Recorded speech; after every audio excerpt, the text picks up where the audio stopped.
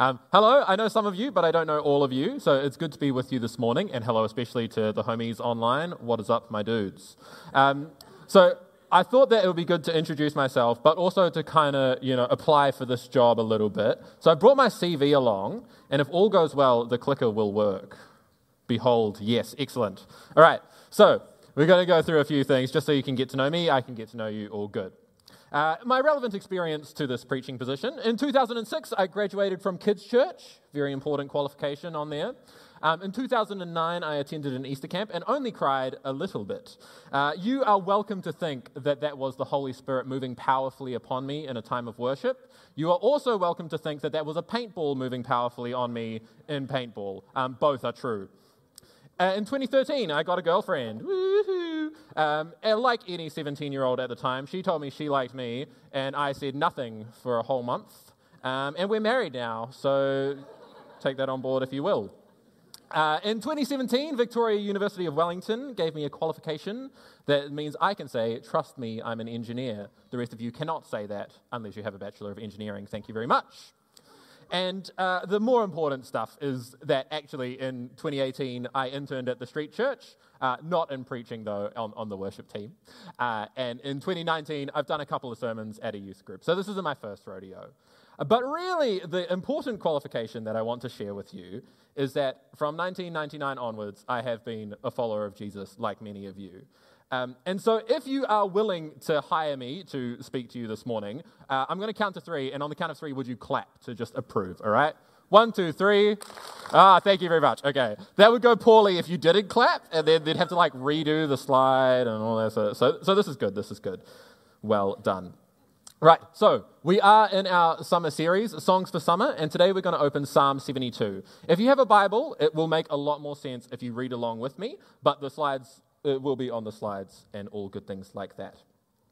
And so just to frame this while you guys are finding it, it starts off by saying that this psalm is of Solomon. So that could mean that it's written by Solomon, or there's kind of a clue at the end that we'll come to that points that maybe this psalm was written by David for his son Solomon on his coronation.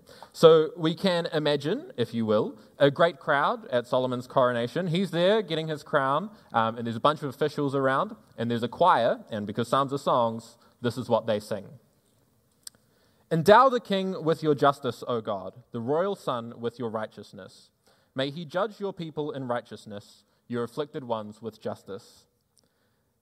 May the mountains bring prosperity to the people, the hills the fruit of righteousness. May he defend the afflicted among the people and save the children of the needy. May he crush the oppressor. May he endure as long as the sun, as long as the moon, through all generations. May he be like rain falling on a mown field, like showers watering the earth. In his days may the righteous flourish and prosperity abound till the moon is no more. May he rule from sea to sea and from the river to the ends of the earth. May the desert tribes bow before him and his enemies lick the dust. May the kings of Tarshish and of distant shores bring tribute to him. May the kings of Sheba and Seba present him gifts. May all kings bow down to him and all nations serve him. For he will deliver the needy who cry out and the afflicted who have no one to help. He will take pity on the weak and the needy and save the needy from death. He will rescue them from oppression and violence, for precious is their blood in his sight.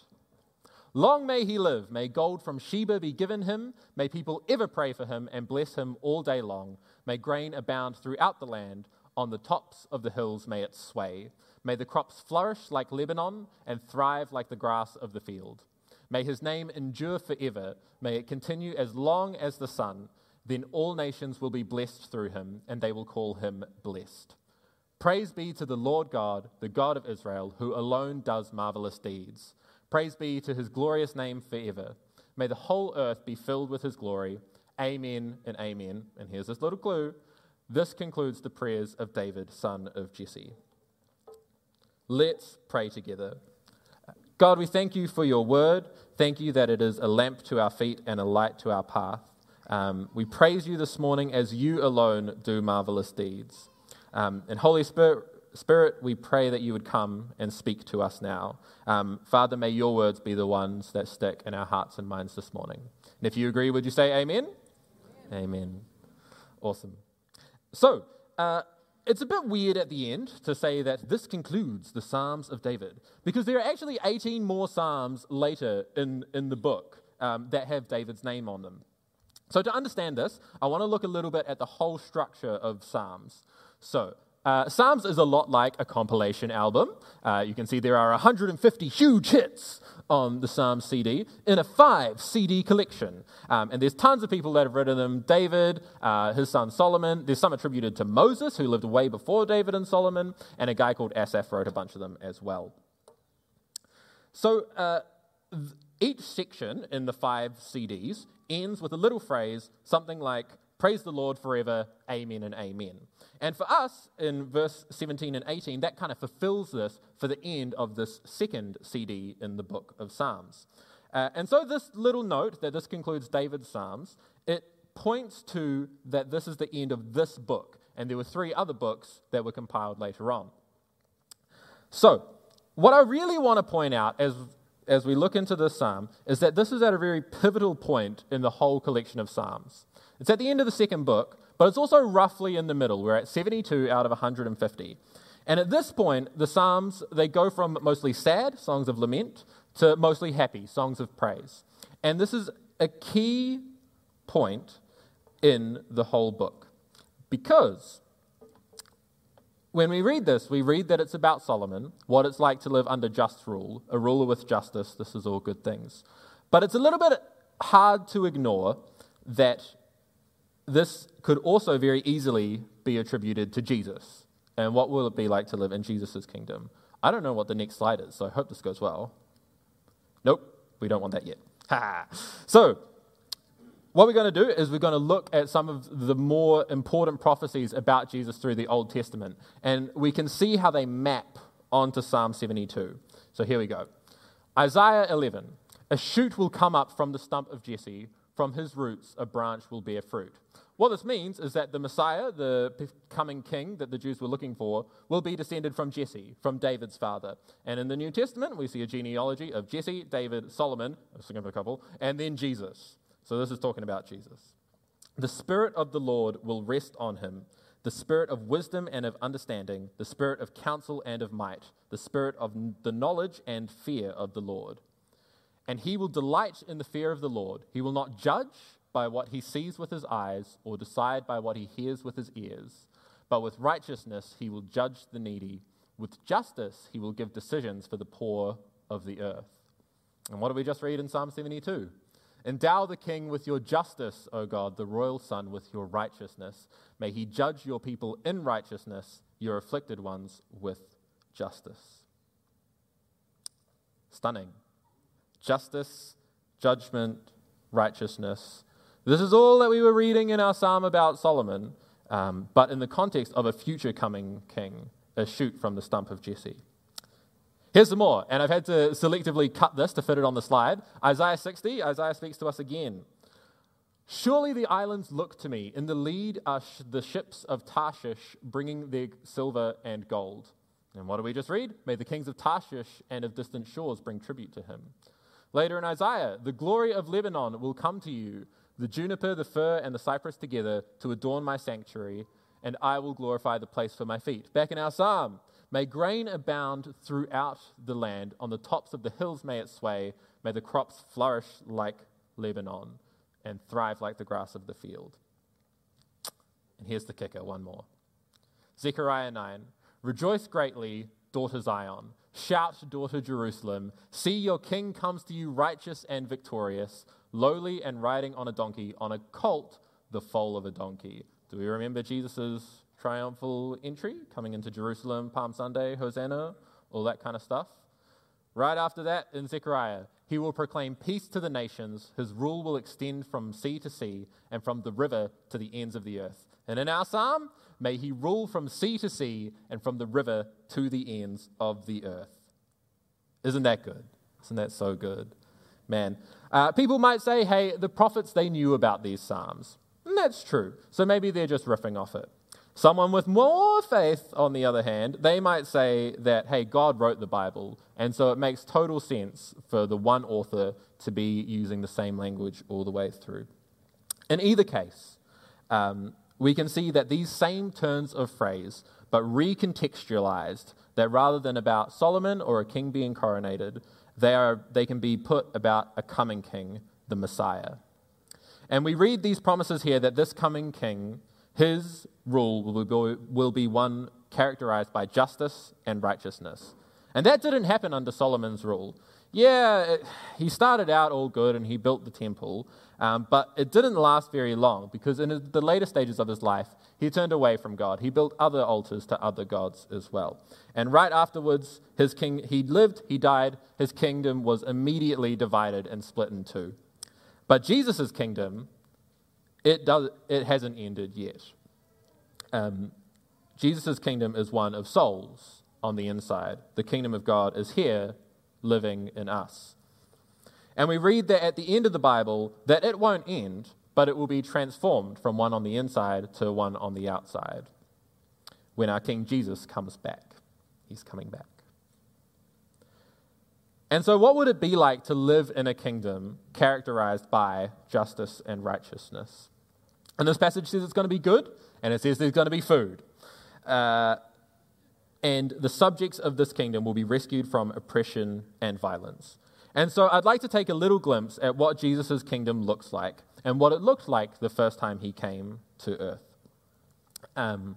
So let's talk about Jesus. I'm going to share this with you using the medium of felt board. Did any of you guys have felt boards back in Sunday school? They they stuck to each other. It's good. So if your brain is off from all the words that were on the screen, switch back on. There's pictures coming, and kids, this is going to be good as well. So I'm going to paraphrase Mark 6:30 to 44 for you. If you'd like to read it along, that'd be great because God's words are going to be better than mine. In any case, Jesus is hanging out with his disciples, and he says, "Guys, we need to go on a retreat. I'm tired, you're tired, pack up, let's go to a quiet place. Just me and the 12 of you, and let's go on a retreat. Let's get some rest." So they jump in a boat and they head across the lake, and they head to a lonely spot that Jesus knows. But the people, they see him leaving and they're like, "Oh man, Jesus is going to be over there." So they run around the lake to get there. And so when they arrive, when they put in, there's this huge crowd of people there. And Jesus is looking for rest. He's looking to get away from these guys, but they're hanging out. And it says that Jesus, he's tired, he's worn out. It says that he had compassion on them because they were like sheep without a shepherd. So he decides he's going to bring them all on his retreat, and he starts to teach them. And at the end of the day, the disciples, they come to Jesus and they're like, "Hey man, there's like no food here. So if you could just tell everyone to leave, and then they'll go find some food and then it'll be all good." Because they're going to starve, you know. And Jesus, he does something unexpected. He doesn't say, "Oh, yeah, nah, that makes sense. Yeah, cool. No. What he says is, "You give them something to eat." And they say, "Jesus, I don't think this is going to work out. Look, we've got 5 loaves and 2 fish. So there's like 5,000 dudes here. So we could maybe like cut all the buns up into 1,000 pieces each. Like the numbers aren't working out for me here, Jesus." But Jesus, he gets everyone to sit down in groups for dinner. And so by faith, he gets them to sit down. And he takes the loaves and the fish, and he says grace. And it must have been a really good grace prayer, because he then gives out the loaves, and he keeps giving and giving and giving and giving. And there's even leftovers, more than what they started with. 5,000 dudes, plus some women and kids, and they've all had enough to eat, and there's leftovers. And didn't we just read in our psalm about grain abounding throughout the land? And didn't we read about people's blood being precious in Jesus' sight? Because Jesus cares about the people that are there, that have come to see him. He's tired. He's worn out. He's looking for rest. All his disciples are in the same state. That's what he says. But he has compassion on these people. These people's need for the kingdom of God was more important to Jesus than his own well-being at this point. Because these people are precious to him. Did you know that you're precious to him? Did you know that when it says he will rescue them from oppression and violence, for precious is their blood in his sight. He's talking to you. I'm talking to you specifically, not the person next to you, but you. That Jesus cares. He cares deeply. And so how should we, the people of God, respond to that great love, to knowing that each person's life is precious to our Father in heaven? How do we respond when we hear that God's kingdom of justice is just not present in our world? When we hear about children going hungry or people being bound up in debt, how do we respond to that? You know, in this passage it says that God will deliver the needy who cry out, and he will take pity on the weak and save the needy from death. And so we've got to care too, right? The people that we meet, they're precious to God, and so they've got to be precious to us. And so I want to look at what would it look like to care for them. And I'd like to propose a few ways that we can care for the people that we meet and for unjust situations that we hear about overseas, which are outside our immediate context.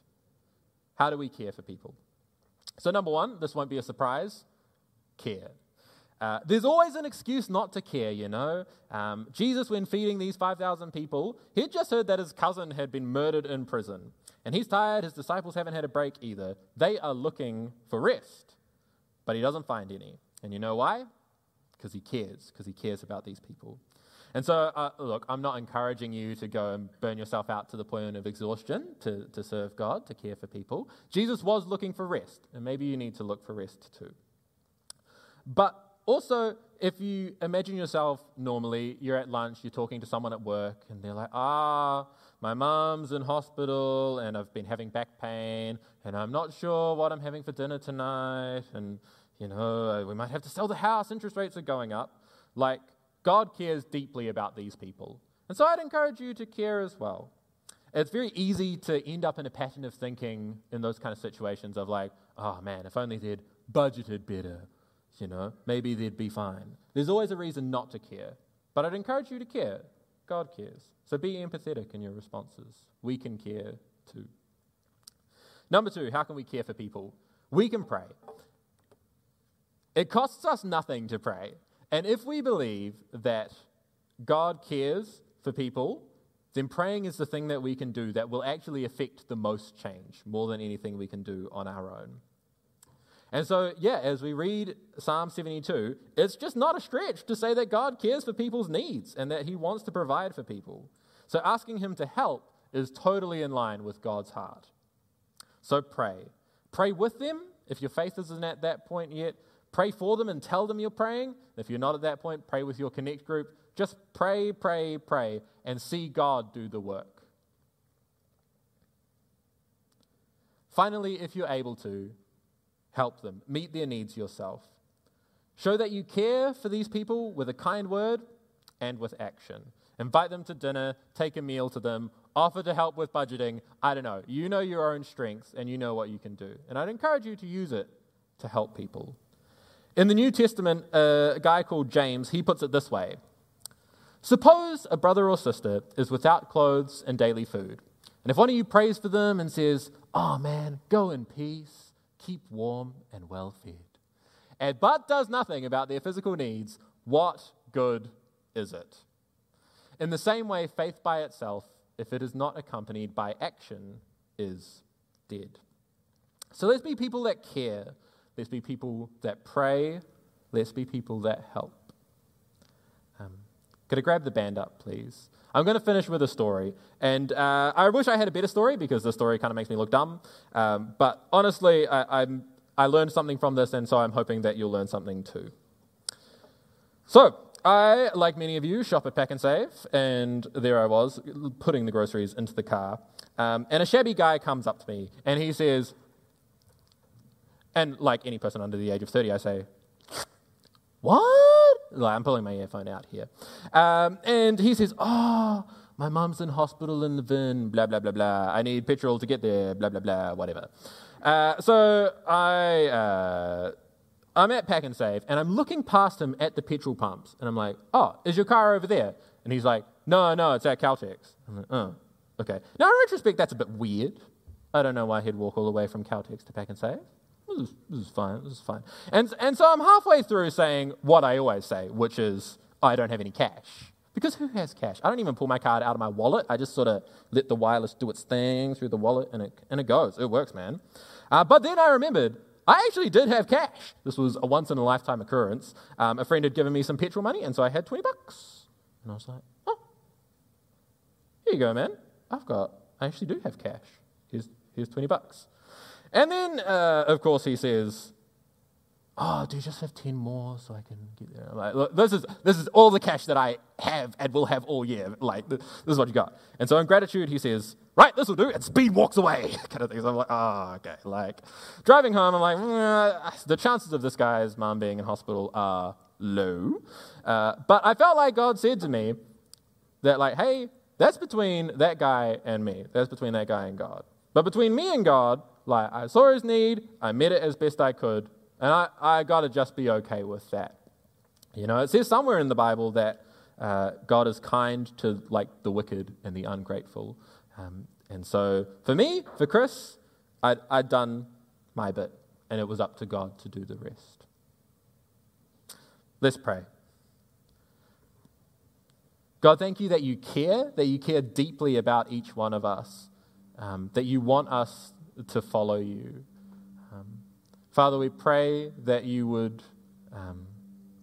help us to enact your kingdom of justice and righteousness and of caring for people, for their blood being precious in your sight. Help us to work that out in our lives each day. We pray that you would bring people into our lives and that as we work, as we pray, that we would see you do the work. Father God, thank you that you love us and we love you back. Amen.